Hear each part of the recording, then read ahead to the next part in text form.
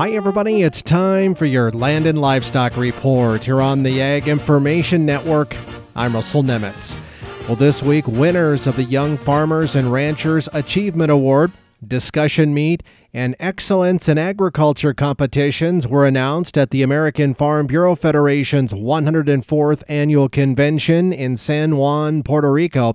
Now, young farmers and ranchers from across the country competed for the awards by demonstrating knowledge, achievement, and commitment to promoting agriculture.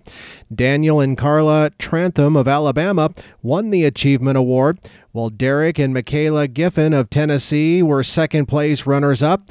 Evan Holtein of Illinois won third place, and Rachel Sharp out of South Carolina was fourth place.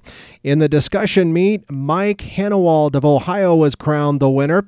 Bernie LaFills of Florida was second place. Craig Vollmer out of Colorado was third, and Rachel Hyde of Indiana took fourth place. And in the Excellence in Agriculture Award, Stacy Anderson of Ohio won that one, while Christy Myron of Minnesota was second place runner-up. Garrett and Miranda Driver of California took home third place. And Kaylee Heap of Illinois was this year's fourth place finalist. Congratulations to everyone. For the Ag Information Network, I'm Russell Nemitz.